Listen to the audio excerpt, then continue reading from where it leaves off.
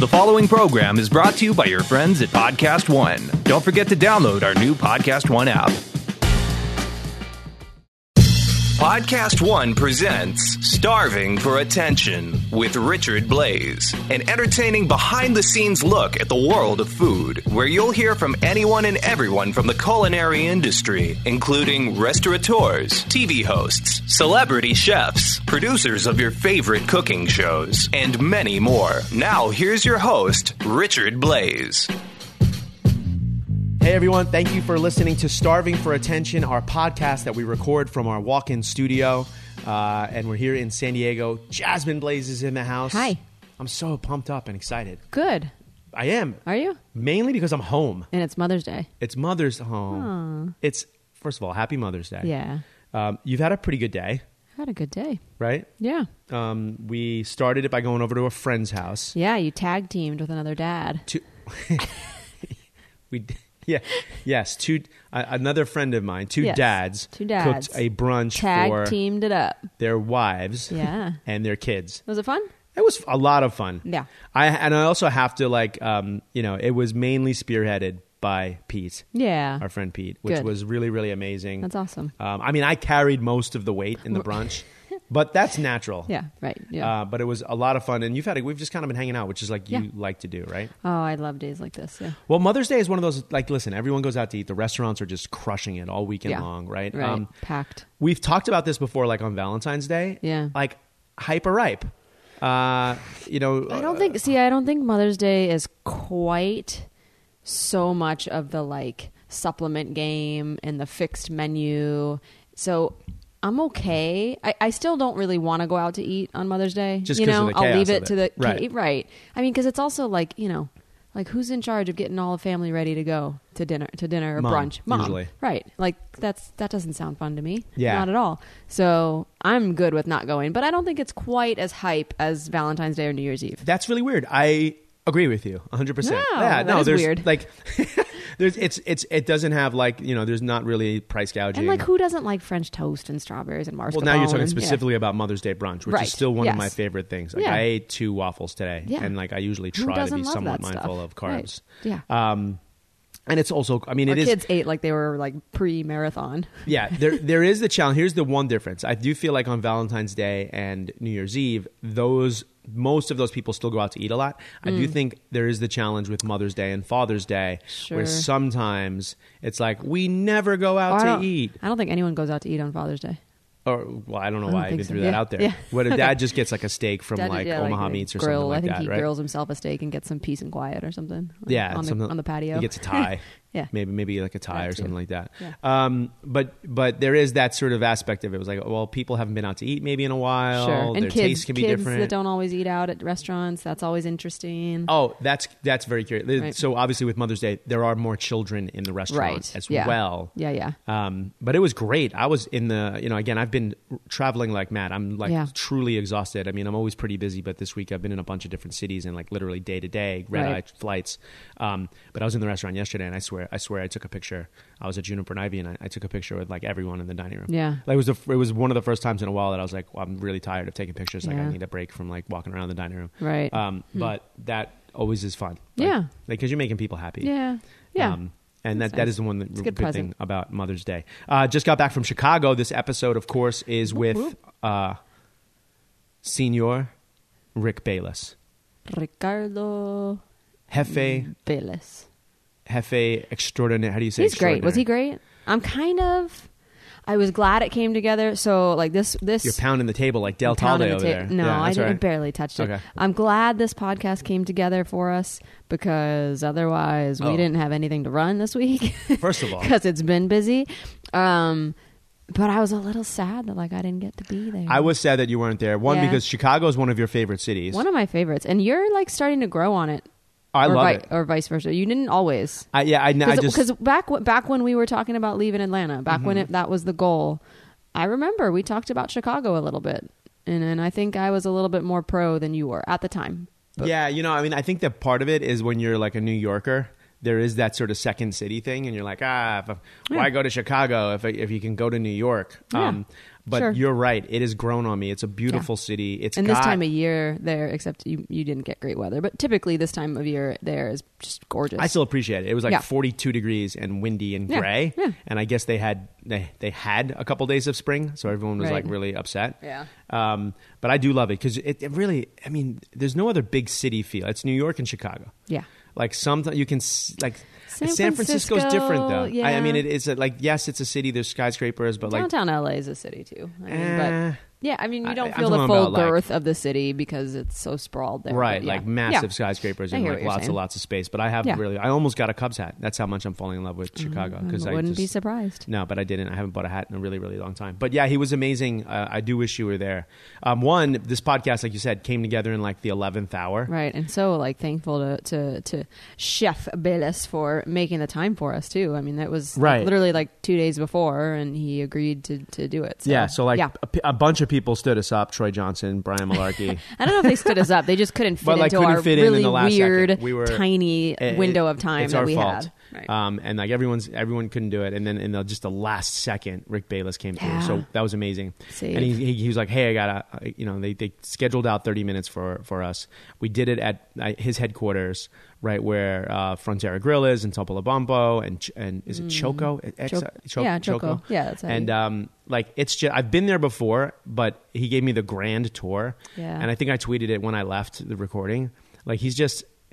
Everyone knows he's a great chef. Right. He's a fabulous human being. Yeah, I think a lot of people know that too. They do. Yeah. And I talk about him a lot. I poke fun at like, in a good spirited way, like the yoga. Like, I mean, if you go to Rick Bayless's Instagram, it's just like him topless doing awesome yoga poses. I get mistaken for him a lot at airports, which is super, super weird. Super weird. So like he's always kind of like been part of our like the things we talk about. Yeah.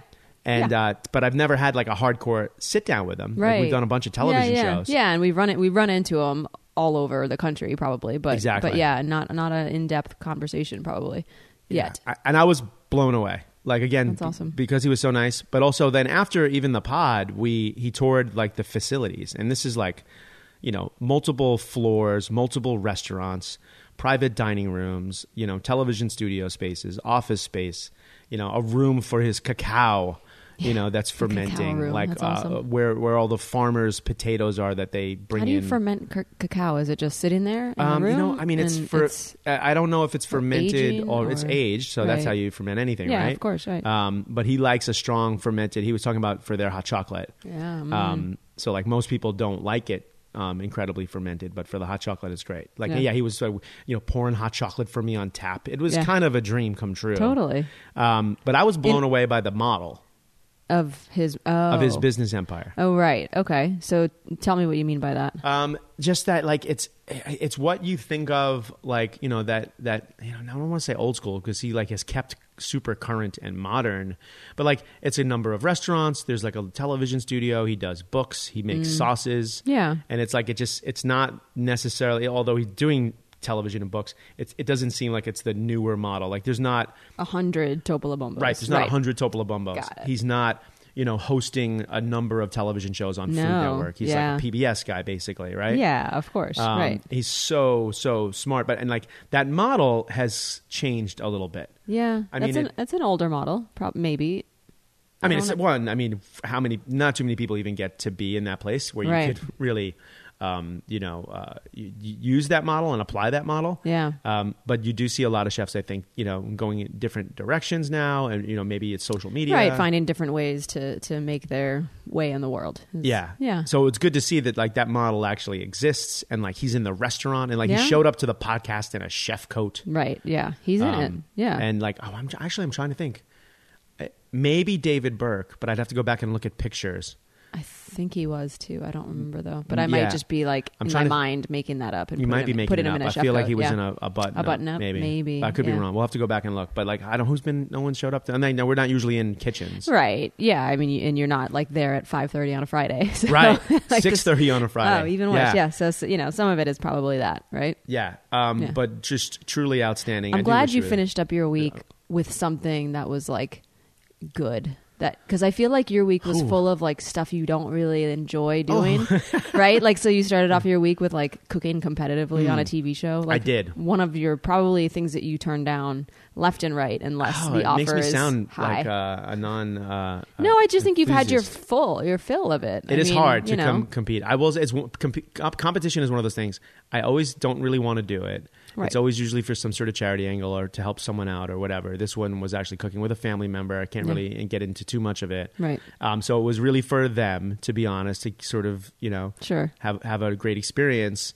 But then when I'm in it, then I kind of really get into it. Right. You like it. Well, that sounds familiar. With everything that you ever do ever. Nice. I thought you were not talking about like sneaker collections. No. Okay. I'm Okay. talking about how like you are kind of what we in this day and age term a no person. So a no. you know, right. like your first answer is no, and then eventually True. you're like, oh shoot, I really like this thing of whatever it is that you end up doing. Yeah, you know? and so I did get into it, and then like I left like and that you took day. a red eye. You can't stand red eyes. So we judged a couple episodes of the same show, and then I had to take a red eye. No, there was something in between. I had to go to L.A. to open up the pop-up. To do a dinner. Yeah. To do something dinner. I really don't like Right. to do. To do like a dinner pop-up series. And when I say I don't like to do it, I just want to be clear. They're just really hard to do. These things are just difficult. hard to do well. Yeah. I right? think that's probably a better way. And they're Difficult to also, do. for me... It's not your easiest week. That's what Right. that would say. And like about I always this go week. hard, but like my typical thing would be, okay, maybe I'm in 3 cities. I do 3 live shows. Yeah. And I go hard for like 2 or 3 hours in those shows. Yeah. Like, meet and greet, and then I do my show, and then like that's it. But like a restaurant, like a pop-up, that's Different. hours. Totally hours different. and just a different, it's a marathon. Yeah. And then cooking competitively is just another sort of physical beast. So I'm exhausted. We opened up the pop-up, Art Cubed in LA. LA. Tickets still available. You have to come up. You didn't come up. Well, yeah, I didn't. I wasn't really invited, I don't think. I did invite you, remember? And you were like, I can't make it to LA. Oh, yeah, that's right. Yeah, that's no, I not didn't have a fair. sitter. Yeah, that's Okay. right. I didn't have anyone to watch the kids. So I can't leave them here by themselves yet. That's true. That's true. But we're getting here I am. close. No, we're not getting close to being able to leave No. them. But that was fun. And Yeah. that was fun because it's so the whole deal there with Art Cubed is that it's an art exhibit. Right. Greg Ito is showcasing this month there. And then there's a sort of like a dining space inside the art exhibit. So it's like a sort of live interactive. It's okay if people know that you drink. I was drinking. Like, hydrate. That's just a holdover from my youth. That the sound of ice. Yeah. My sister couldn't stand that sound, Oh, so like and like she'd get like violent, like mad. Why are you calling Lexi out like that? Sorry, Lexi, but you know it's true. Yeah. Alexi also gave you that awesome shirt that you're wearing right now. That we'll have to totally. put up on the. Well, we Sure. might lose some fans if you do it, but Whatever. It's Mother's Day. It's kind of Do what it's I want. kind of a dope shirt. I got distracted. The pop up. Sorry. It's art, basically. Right. The food. And You mean the food is art? The food is yeah, too. it's a fun, playful, So meal. and it's been a while since I've like, oh well, I ate soup in cans growing up, so let's make this Sure. soup and put it into a can, and then we like made special labels for the soup, and there's a bone marrow candle as a dish I've been thinking about for a while. So like, it's all very artistic. I would say the first night that I was there, and there were a lot of media was there, I was a little disappointed. And again, I'm not calling out any specific person because I don't remember who they were, but like, I don't think a lot of people got it. Like, I think Right. like Maybe. people were just like, why are you serving this soup in a can? And why does it say Supreme on it? And like, they didn't get like the Supreme reference to like the fashion Right. part of it. Like the soup is called unicorn soup, unicorn. Right. I mean, like, there's just a lot of like, I don't get it. Why is this dish all black? One of my Right. courses is all black. Was there like any service to explain? There that? was. I mean, Or I was talk there about also. it? No, And I'm you saying talked like I about was it? there. Oh. Talking to these people. Like, even as I was explaining it, it was just sort of like, Yeah, interesting. so, but I do think a lot of people are appreciating it. And you got to go just to check out Greg's work. yeah. Really, really yeah, nice. I'd like to get up there. Neons and lots of really, really cool things. And then I took a red eye from LA to Chicago. Whoa. Yeah. Yuck. And that was kind of just gross for the travel part of it, and landed and then had to give 2 speeches / presentations Right. for FARE. Yeah. Food allergy FARE. research educators. Yeah. That was fascinating. I don't want to get too serious about this, but like even as a chef and as a dad of a kid who has a peanut allergy, I was blown away by how much I learned about food allergies, how serious they are. You know, obviously in restaurants we're professional about it. We take care of everyone, but it gave me a whole new perspective on taking care of people with allergies and also our kids' important allergy as well. Lots of exciting things. But now we're back, and that's why I started the podcast so enthusiastic. I'm still enthusiastic. Yeah. Are you? To be back? Yeah. Yeah. Oh, yeah. And well, you're leaving again tonight. But it starts again. The cycle starts again. But I'm taking the latest flight for you. I'm flying out at 10 o'clock, which is crazy. Super surprising. Yeah. Well, it's Mother's Day. I know. It was very nice. Wow. Jasmine, you know this. Portland is an awesome place to visit. And everyone should think about it for our next vacation. And we need to think about it for our next trip, don't you think? Yeah. Portland has long been known as the farm-to-table dining epicenter.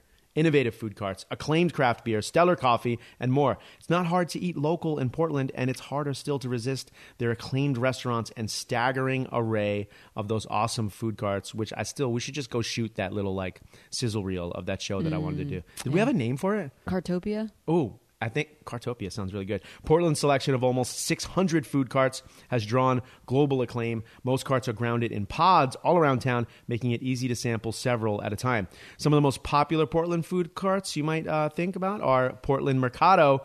It's a dining destination. It's also the hub of Latino culture and local entrepreneurship. And, of course, Nong's. Did you just throw out the little tequila? Yeah. Nong's with downtown as well as a brick and mortar spot in the southeast. This Thai stand has perfected its only dish by boiling whole chickens in broth, sautéing the rice, and mixing it all together with a special sauce, then serving the meal in a butcher block wrap. Nong's also has 2 brick and mortar locations. Listen, everyone, visit travelportland.com to start planning your trip because you can in Portland, and we should, like soon in Portland. Awesome. Well, I think you'll like this, too, for Mother's Day. Rick Bayless.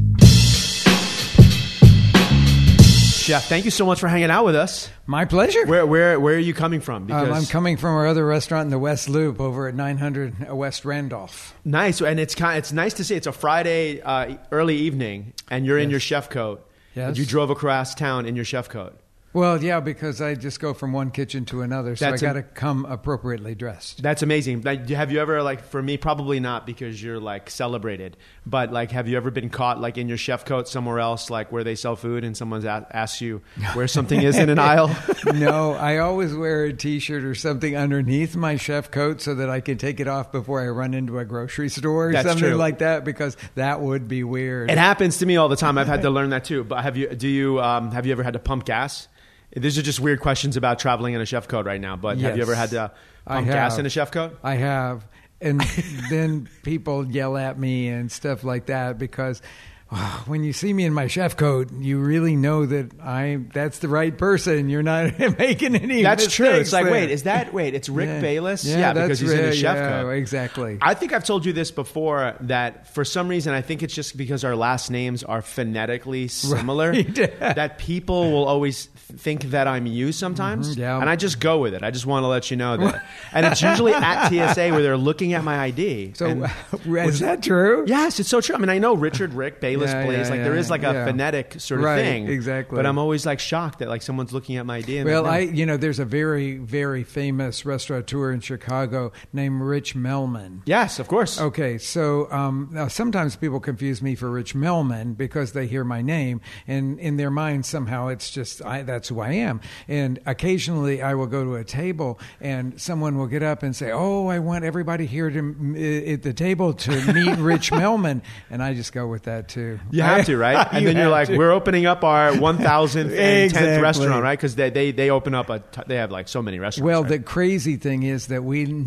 this was not the case when we moved into this neighborhood where we are now 31 years ago, but now it's just what we call Lettuceville because it's all Lettuce Entertain You restaurants, and within if you use Frontera as the center of the circle, within one block there are 13 Lettuce Entertain You restaurants. Wow. So like, 13. But you've been here for a while. 31 Like years. You've held this corner for a while, right? We have, yes. So how long have you been here? 31 years. Okay. And then we 31 for Frontera, 29 for Tupelo, and then the little baby on the corner here is 7. The little baby who's 7. Yeah, who's 7. 7 years old. So Lettuceville has sort of grown up around you, I guess. It certainly has. Well, listen, thank you so much for hanging out with us. Usually in our podcast, we go sort of long and deep, but because your time is limited and we called you last second, we're just going to jump into what would be the second half of our podcast, which is usually just kind of some fun games. Are you down to play a game? I'm not much of a game player, but I'm game for anything. Nice. There you go. Well, they're more just way. like thoughts. So this one, well, we have different iterations of it. This one is going to be because, of course, you're Rick Bayless. This is going to be Bayless or more.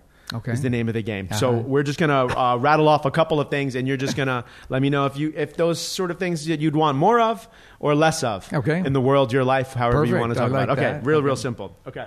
So this one is, I'm curious about this one. Tex-Mex food. What is Rick Bay? More or more? Bay less or more?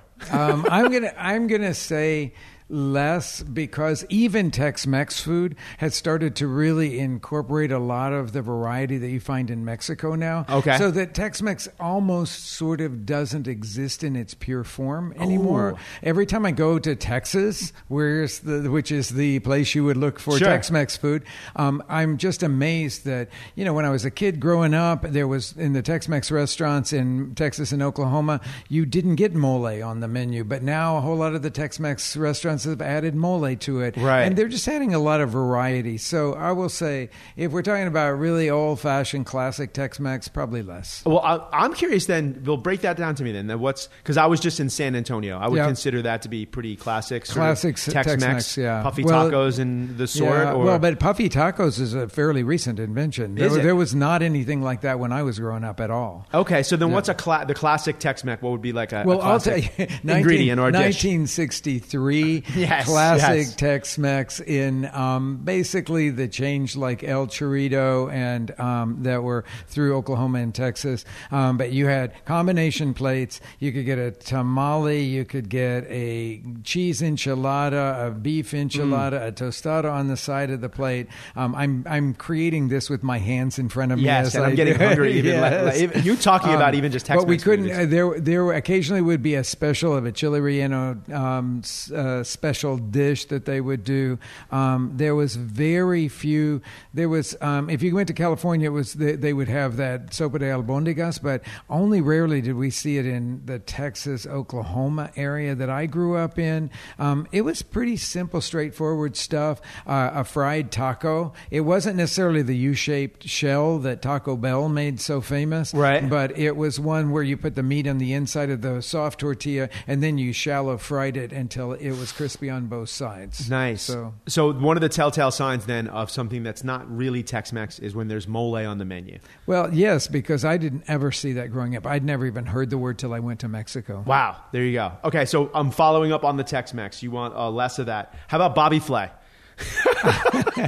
our Dude, friend, you know I know him, right? Of course, we both know him. But I feel like I had to, you're so authentic, and Bobby Flay is kind of known for Tex-Mex. Yeah, but food. he's known for modern Southwestern food. That's true. Which was really created back in the late 80s and 90s. And it was very well known for an incredible use of squirt bottles. I was going to say that. So the telltale sign of Southwestern food is cilantro oil in a squeeze bottle. Oh, man, all over the top of it. Aioli with this or aioli with that, all those sorts of things. And then this chopped red, yellow, and green bell pepper, all done small little brunoise, and then sprinkle it like confetti. The confetti over of tricolored peppers. Yes, well, I can say this out loud because I know Bobby Flay doesn't do any of that stuff anymore. So more Bobby Flay because he's he's really graduated from it. That's true. I have to agree. And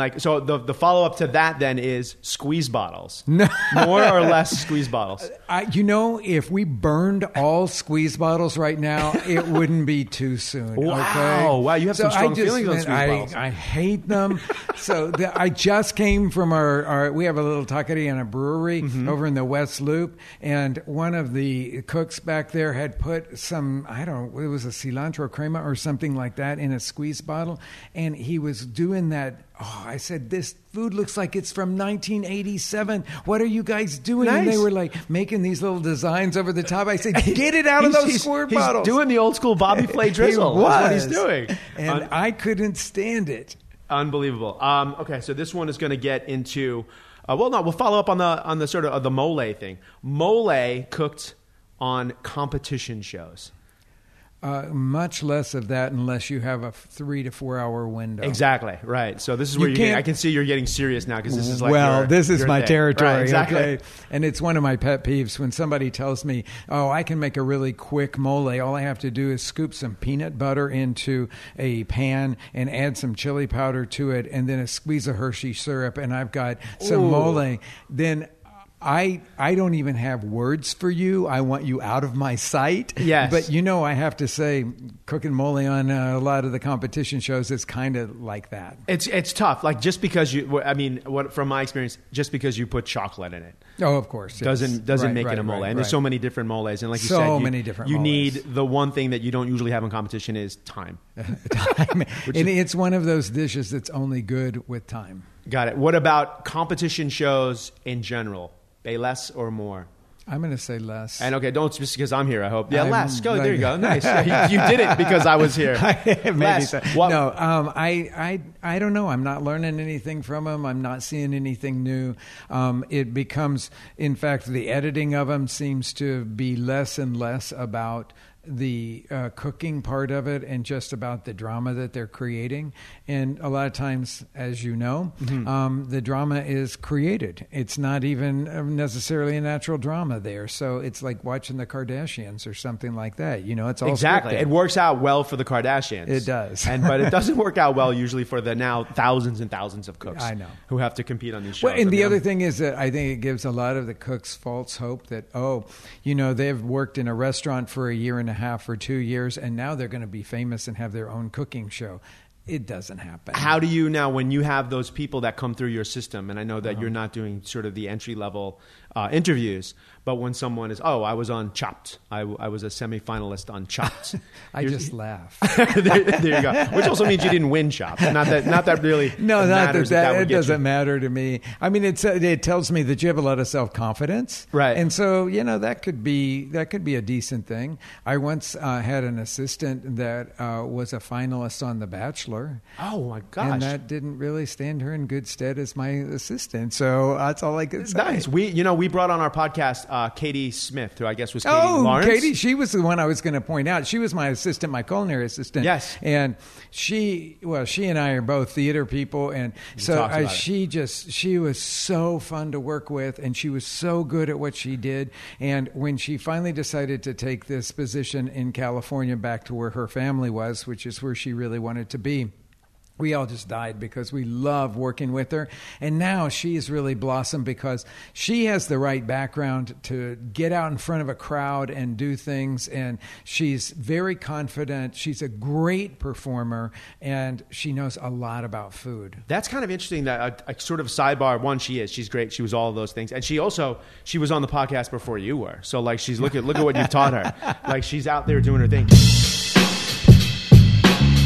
Hey, remember the joy and spirit of Peter Pan? Well, there's a place where you don't have to grow up, even though the world tells you to. That place is Walt Disney World. It's tough being an adult, but at Walt Disney World, you can put the adulting on pause and let everyday stresses of life disappear. There's so much cool stuff you can do at Walt Disney World after hours, including a crawl of some of the best in-park drinking options. If the world tells you to grow up at Disney World, you don't have to. WDW is the perfect escape for millennials. That must be why we like to go there, right, Jasmine? Yes. There's an entirely new way to experience it as an adult without kids. From cool drinking options, did you know that? To the excitement of after-hour events. Find your happy place here. And the dining options are out of this world amazing, like Hollywood's Brown Derby. Step into the golden age of Hollywood at this warm, wood-paneled restaurant serving contemporary American cuisine. Do you think they have like a roasted garlic spread? I'm feeling like they have something like that.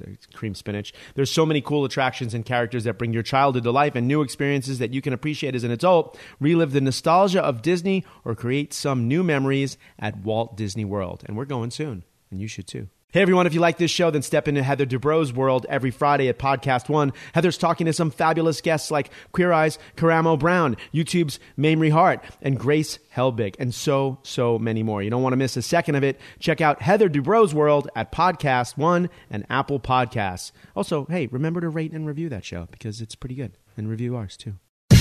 Now back to Starving for Attention with Richard Blais. You talked about theater. Yeah. How does your interest in theater? I know that your daughter, right, is big into theater, and my wife as well. Right. So where are some of the similarities between performance and being when you're on TV, you're performing. Right. Plain and simple. Right. Okay. If you don't understand what it means to perform, how to talk to people, how to use your voice, then you are not going to come across well at all. So you have to have some way of presenting. Now, in the restaurant world, we oftentimes do present because we get our whole staffs together and you have to have a booming voice. When you're on the line expediting, you have to have a booming voice. I always tell my sous chefs when somebody is being promoted from being a line cook to a sous chef, a lot of it has to do with the quality of their voice. And if they can't command the presence and the attention of all of their line cooks, they'll never make it. Because a line cook is looking for the guide person, okay? Right. And so you don't want to have to think about what the person next to you is doing or what the overall scope of the dining room is like. That's for your expediting chef to keep in his or her mind. So you've got to have that voice. It sounds decisive and clear. You learn that if you come up through theater. You learn how to have that Now, voice. is that let's say the line in a kitchen, right? So when you go from cook to sous chef, is that sort of like the curtain then in theater, where maybe if you're cooking, you're maybe behind the scenes and you're doing some of the stuff that a crew would on a yes, performance. exactly. But then when you're expediting, then you're on stage, and then when you're in the dining room, right, you're really on stage. You're really That's on the curtain stage. is opened, and you're and I actually teach classes here to all of our service staff in how to hold themselves, how to use their voice, how to train their voice, because most of the servers don't have that. And if you go to the table and you're talking like this to some people, it's like that. You can't sell them anything. You can't create the experience that's going to engage them in the right way to have the full experience that we're doing. If you stand with your hands crossed and your shoulders slumped over, then you're not presenting confidence to your tables. So there's a lot that theater can teach the restaurant business. But, to tell you the truth, the restaurant business and the theater really go hand in hand because we have a curtain time every day. 100%. We know exactly what we have to have in place, and you don't miss that cue. The curtain rises at 5:30 or whatever time your place starts taking its first reservations, and then you're on full bore until the very end of it, just like in a production. Exactly. You don't just stop in the middle and go, it's like, oh, I'd like to take a rest now. It's like, no, you're going. You know what we don't have, though, that we should figure this out, or maybe we do, and because you're smarter than me. We don't have the final bow, though. That's what we need. That's what restaurants need. We it's don't a really get hard thing. the end of the night bow. It's one of the reasons that all the kitchens in my restaurants are open to view the diners, because I can't stand kitchens that can't see what's going on in the dining room. And even if it's just a nice glimpse of it, you are reminded as a cook all night long that what you are doing is bringing joy to those people. Mm-hmm. Just like, when you're on stage, the lights are on you and you can't see the audience hardly at all. Sure. You might see a few people in the front row, but you're not making eye contact with them in a typical production. Right. But you can hear them laugh. You can hear applause. You can stuff like that. So I want my cooks to be able to see into the dining room and at least get a little bit of that kind of response from the guests, I guess. And then we have, because our kitchens are open, the guests can come back and they can offer their appreciation. And I'm sure that you're just like me, that whenever you go to a restaurant and you have a really nice meal, or even if you don't have a necessarily nice meal, you go back and you say thank you to the cooks, because, we're cooks. We know how hard it is to produce the food that they're producing and get it on the table at the right amount of time. And so for me, it's really important to keep the kitchen accessible to the guests so that they can come back and say yeah, thank you. You preach. I mean, you're saying the same thing. I had a talk this morning. It is, although from the surface it looks like, oh, it's for the guest to see what's happening in the kitchen. For me, it's really the kitchen to see what's happening in the dining room, right? It certainly because then is. you can appreciate the fact. And it is exactly like theater. It might be the same script every night. It's the same menu every night. But each night has its own little nuance to it. It changes more in the restaurant than it does in the theater. That's true. I mean, you may do a run of 6 or 8 weeks of one production, then be off for a little while and come back and do it. But if you're in one of those long-running shows like Hamilton or something like that, it is one of my friends is playing Hamilton here in Chicago, and it is the exact same script without one little change, and he's been doing it for 2 years now.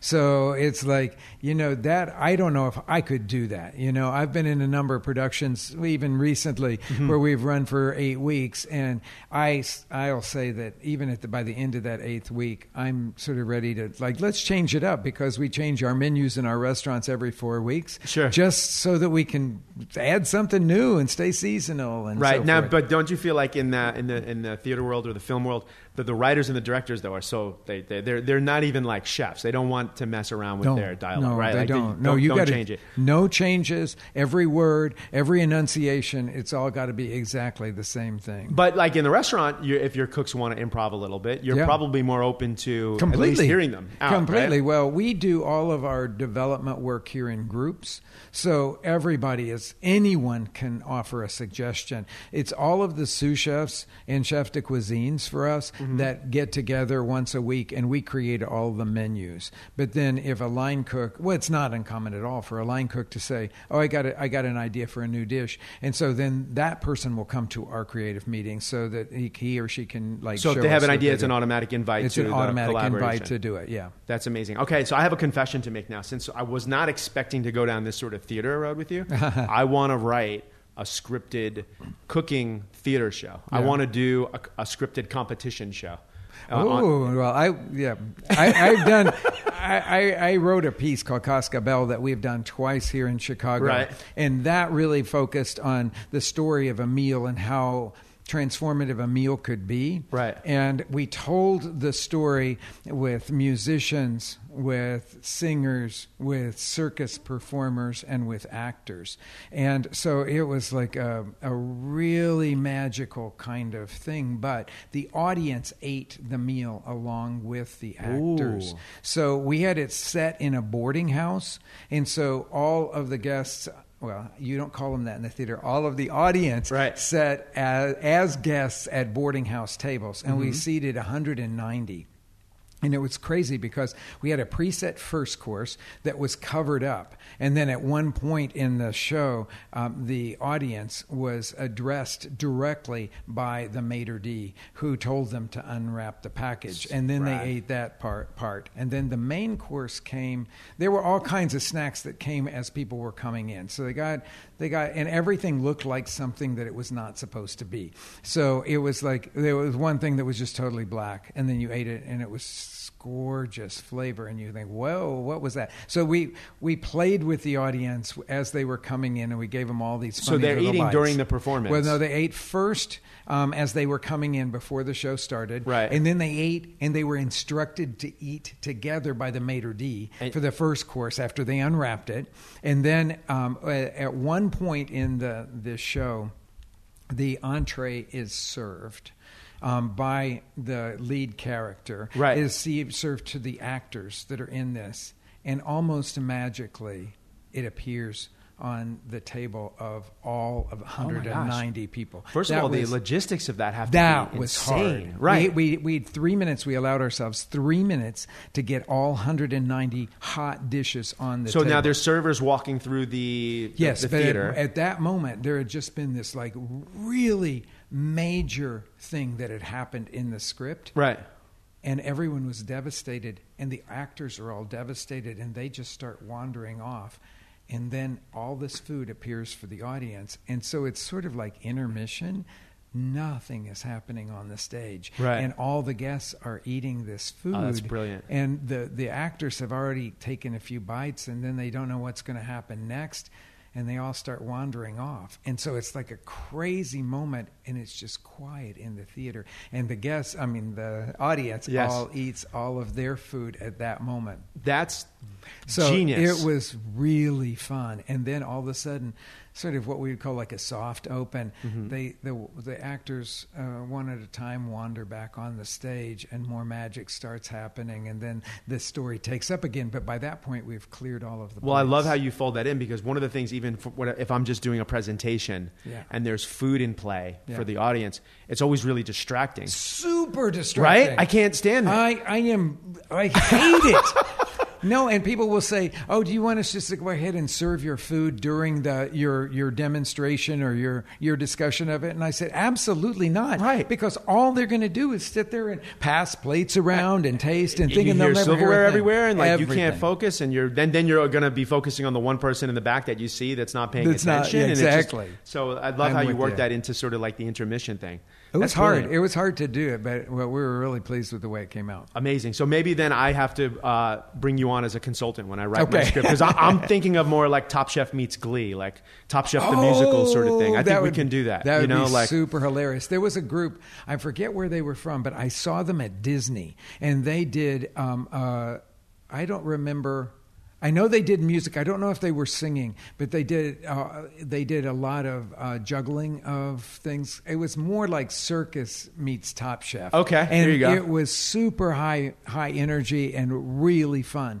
And they were juggling all kinds of crazy fun things, but it was to really great music. And I think somebody was singing in it anyway. So it would be great to do that. So back to the game, more Bay less or more. Okay. So sort of in the same framework of theater. Then what about like the chef presentation at a festival? You know, where we're just talking about where you're on stage, more or less of that. Oh, I love it because it's an opportunity to talk to people in a way that I rarely get a chance to talk to them. And I like some interaction with the audience, and I love to teach. So I would say not necessarily more or less, because there's almost too many of these food festivals all over the country now. Too many. Too many, because you can every little town wants to do their food festival, and they want to invite all the same people that are going to all the rest of the food festivals because they're their names, right? And sure. they're going to bring people in.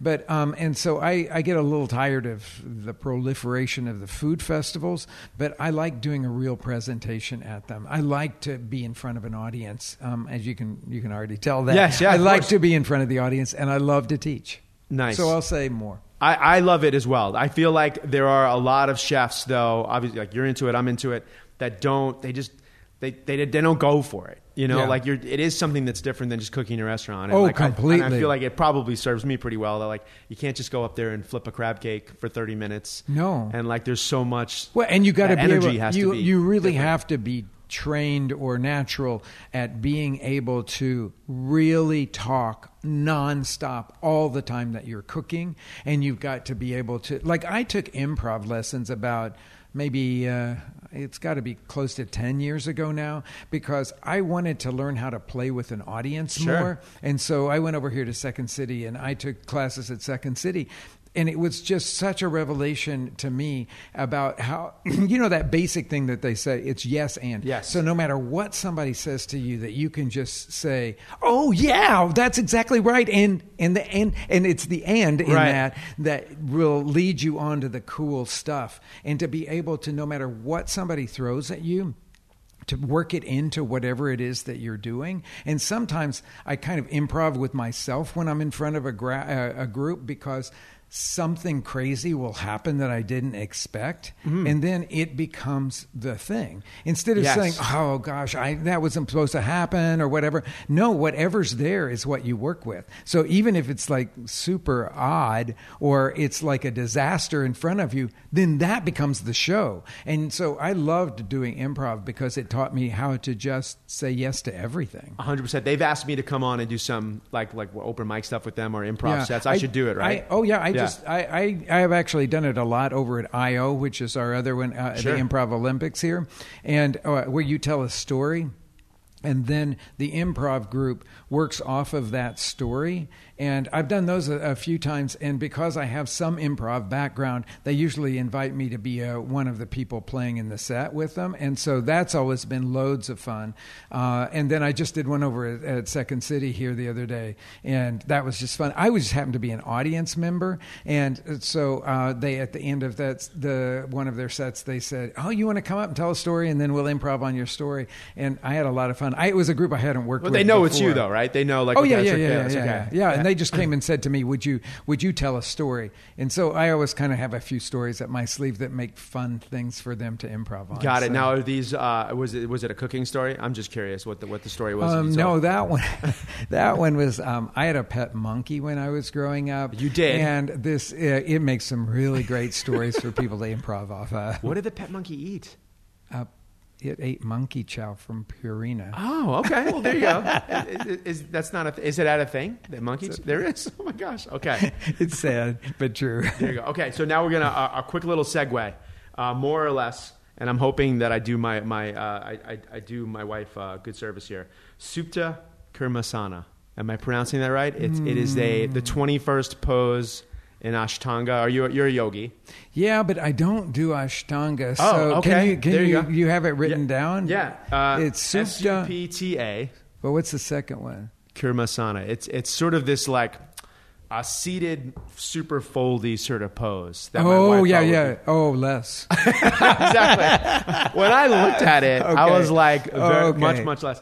No, that's not one of my favorites. Yoga in general, though, yeah. I'm going to assume your answer would be more. Well, I do a lot, so I don't need to do any more than what I'm doing, but I think it's really good for people in the restaurant business because it depends on how you look at it. Some people look at yoga just as a way to stretch and chill out. Right. I think that that's not a good way to look at it. I actually think that yoga should be a dynamic thing, and it should be mostly about breathing.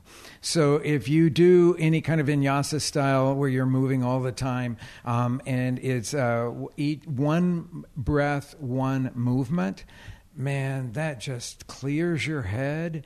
And it really does. The very simplest part of yoga is these Surya Namaskars, which are the one breath, one movement, and you go from one position to another position, and they're very simple. Like anyone could do them. Right. And to me, that's the foundation of my practice. Even though I can do all kinds of crazy things, if I don't do just a whole bunch of repetition of Surya Namaskars, I'm not doing yoga. I need to get back into it. My wife's a yogi. Does she do Ashtanga? She does. Yeah. It's really that's really vigorous, and somebody of my age can hurt yourself in it fairly easily. So that's one of the reasons that I don't do that. It's a very vigorous practice. Sometimes when I'm bored, I just troll like some of your yoga pictures.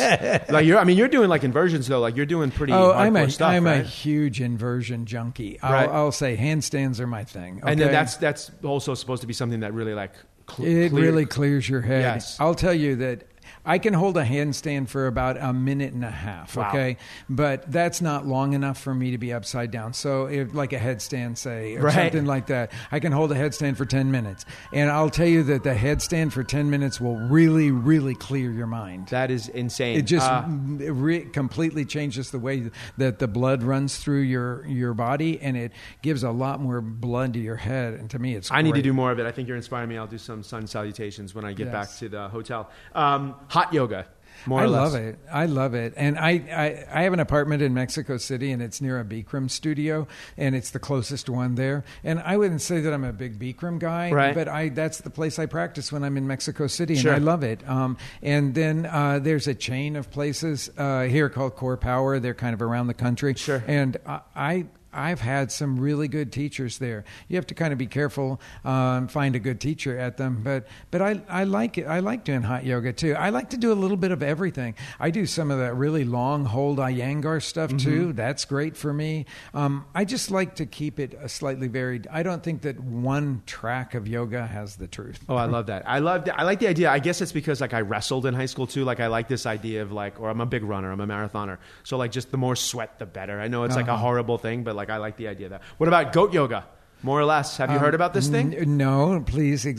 Should I know about goat yoga? Oh, because my I gosh, don't this is know amazing about it. because I'm going to set you off on a Instagram/YouTube search tonight. Okay. But basically, and forgive me if I'm wrong, but it's yoga where there are goats hanging out during sort of the practice, and then these goats are walking over people as they're doing poses.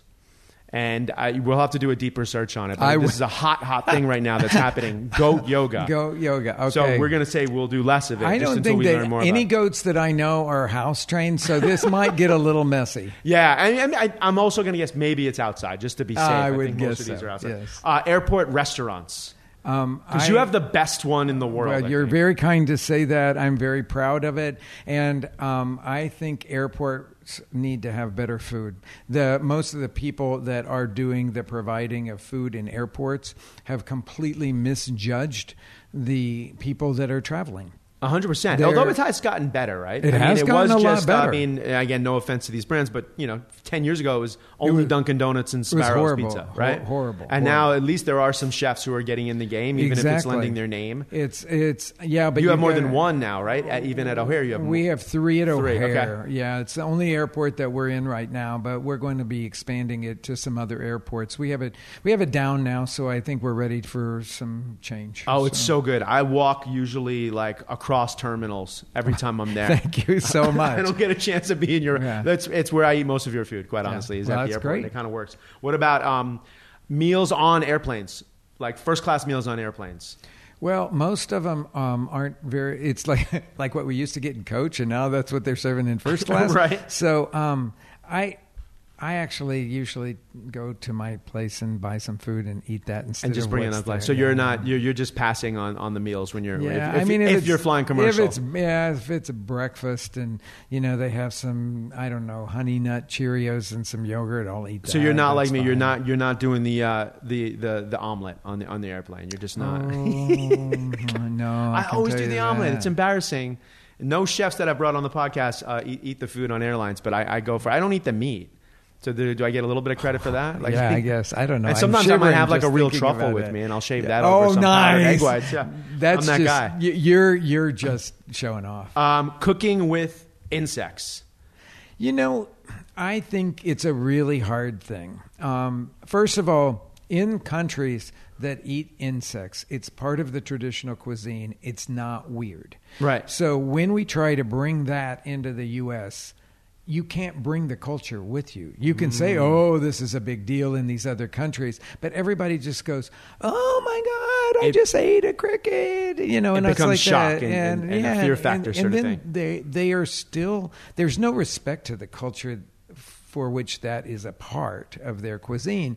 And so I can just say that for 30 years, we had no insects in our restaurant because I thought that's all people are going to talk about. Right. And we have really good food, and the cuisine of Mexico is really amazing. You don't have to reduce it to, they eat bugs there. Right. That's disrespectful to the culture and the cuisine. So we do use some like the worm salt and stuff like that where you don't see it, and you can just talk about it and just kind of let it go at that. But I don't think U.S. is ready for eating insects, so I'm just not. And I don't think, no matter what you tell me, so-and-so is promoting insects, right. People still think it's super weird here. Absolutely. I mean, if you're grinding it up into some sort of alternative protein burger or something, I guess that would be probably the first mainstream application of it. I guess so. All of that being said, what is your favorite...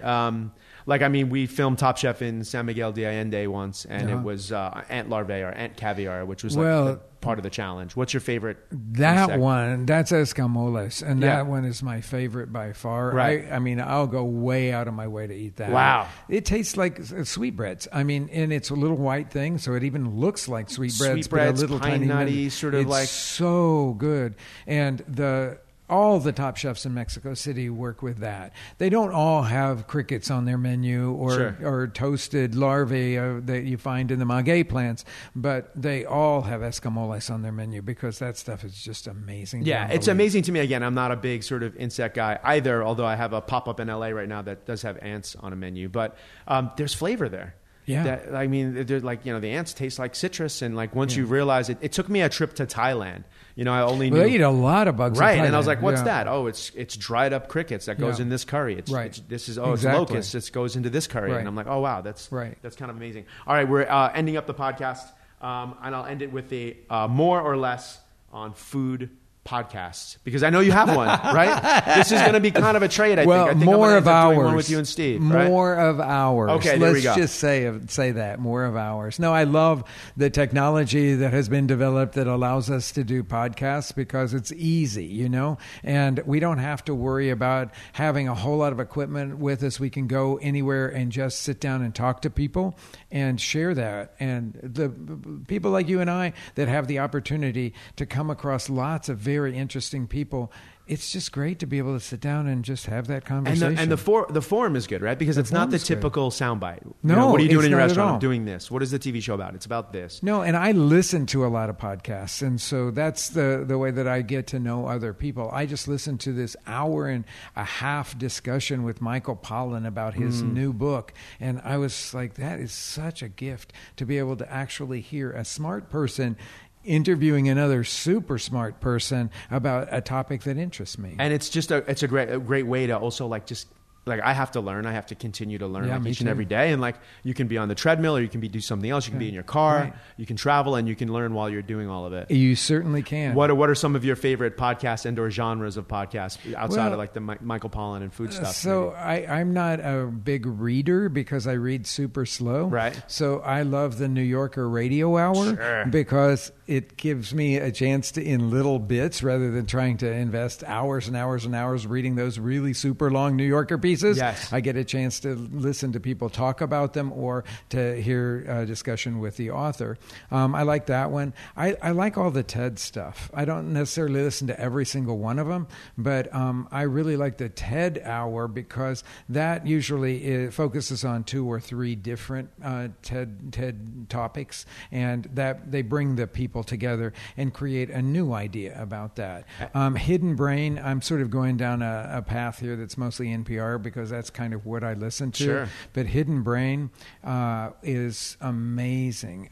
He just gets into all kinds of sociological stuff that is really fascinating. And I have to say, in the restaurant business, it's a whole lot we work a lot with sociology because we're creating menus to appeal to people, and we're trying to figure out how do you put it on the plate that it appeals to them, and then what are the buzzwords that are going to appeal to them, and all that sort of stuff. And as a chef, I have a very clear mission of what I want to do, but I want to package it right. And so on Hidden Brain, I get a lot of ideas. And you end up coming back to the restaurant or whatever you're doing and applying a lot of that and stuff. Applying it, yeah. So mainly educational stuff, which does not surprise me. Yes. Your podcast is called... Oh, it's what is the Mike podcast? It's called The Feed. The Feed with Steve, right? Steve Dolinsky and Rick Bayless. The Feed. And you're just tackling different topics in the food world, mainly? It's not. It's a lot about professional stuff, right? And we also cook on the radio, as I call it, because we have what we call a chef challenge every third podcast, and another chef, it may be a visiting chef in town or somebody that lives here. We have an ingredient that we're challenged to make a dish with. You have 15 minutes to cook, and you only get 5 other ingredients. And it's not really a competition in the competition sense because nobody wins. Right. But the idea is to give our listeners the opportunity to hear how we might work with an artichoke and put a finished dish on the table in 15 minutes using very little, and mostly it's just pantry staples that we're working with. But we're talking about techniques, and we're talking about flavor combinations and things like that. And I just want to encourage all of our listeners to go in the kitchen and cook. Nice. It's very simple. Nice. Well, next time I'm back in town, maybe I'll have to jump on the feed with you and Steve. Yeah. Last thing we do at the end of our podcast is we ask our guests...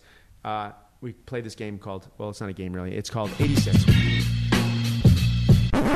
It's 86. One thing that Rick Bayless wants to 86 in the world. I know it's kind of heavy. It could be anything. It could be just from something from your personal world, the kitchen, the food world. It can be big. I will say the 2 most common answers. tend to go the current political environment and Caesar salad. And those are the two most common answers. I'm not going to say Caesar salad because I like to eat Caesar salad. So it's actually the best choice a lot of times when you're traveling, I have to say. Because everyone eats it, so it's kind of fresh. They're rotating the lettuce. Right? Exactly. Exactly. Okay, I am going to say, I'm not, the current political climate almost goes without saying that we got to 86 that. I'm going to say the word authenticity. Oh. Okay?